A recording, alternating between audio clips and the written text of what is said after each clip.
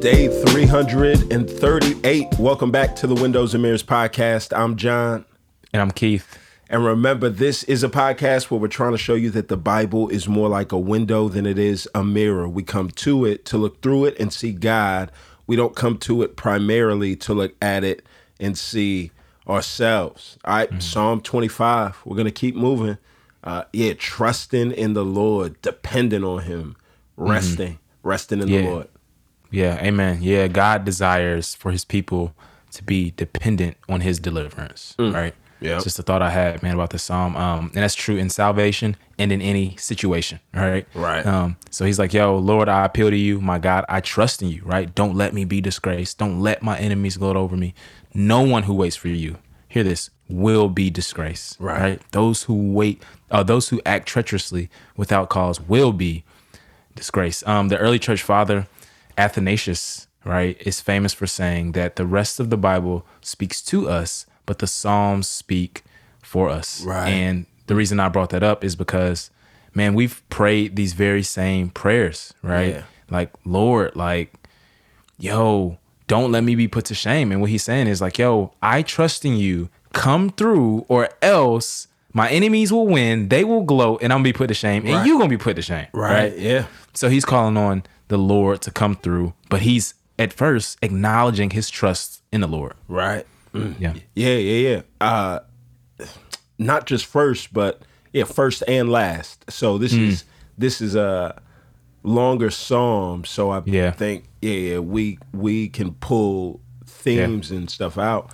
But first and last, right? Lord, I appeal to you, my God. I trust in you. And he's going to talk about this concept of waiting. So his trust is really going to look like, nah, God, I'm not going to take matters into my own hands. Sometimes trust is waiting on God to do what it is that you hope that God would do. And that trust and waiting on God bookends the whole thing. Yeah. So it starts in verse 1 and then it comes right back on the tail end of the thing, right? Watch over me, God, for I wait for you, God. And here's the appeal: redeem Israel from all its distresses. So it starts off and it seems like it's him crying out just for his own needs. But by the time he gets to the end, it's like, yo, God, really? All your people need this exact same thing. And so I'm going to cry out on behalf of them in the way that a true king should. Yeah, absolutely. And it's weird because, you have a very individualistic reading of the Bible, right? Which is in America. Like, we just read it about us. It's about me and my relationship with God.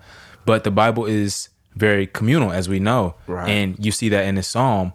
But at the same time, it isn't less than, it's not individual. Right. And so we see some people who tend to overcorrect and say, oh, it's just about all the community. But it is about this personal relationship we do have with God. And we see the psalmist like sitting or playing both sides of the fence here, right? Like it's a both and. Yeah. And, he says, yo, make your ways known to me, right? Yeah.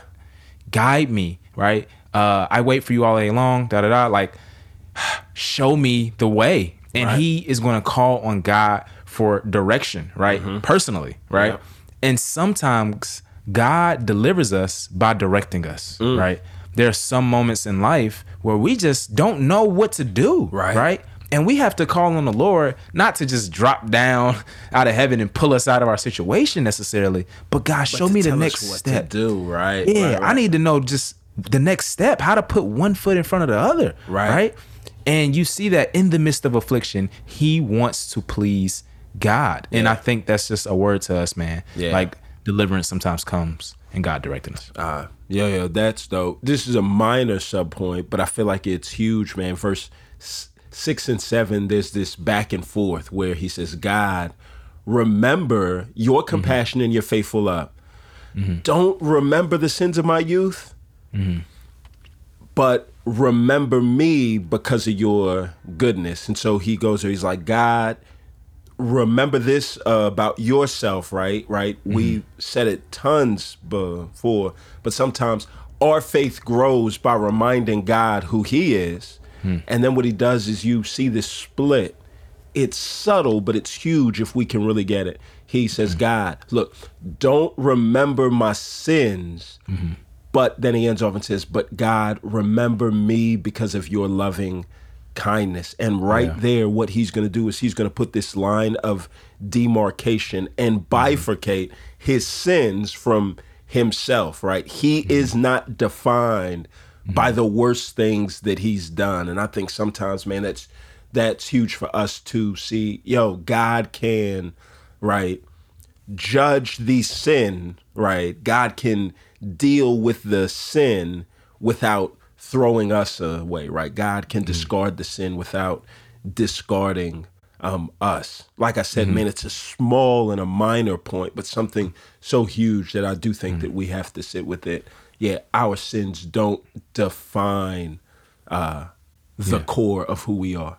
Yeah, absolutely. And I think, to your point, though, I do think it is a point in the Psalm that he makes all of his appeals based on God's character. Right. So even the forgiveness he's asking for, he's like based on your compassion, faithful love, the whole nine.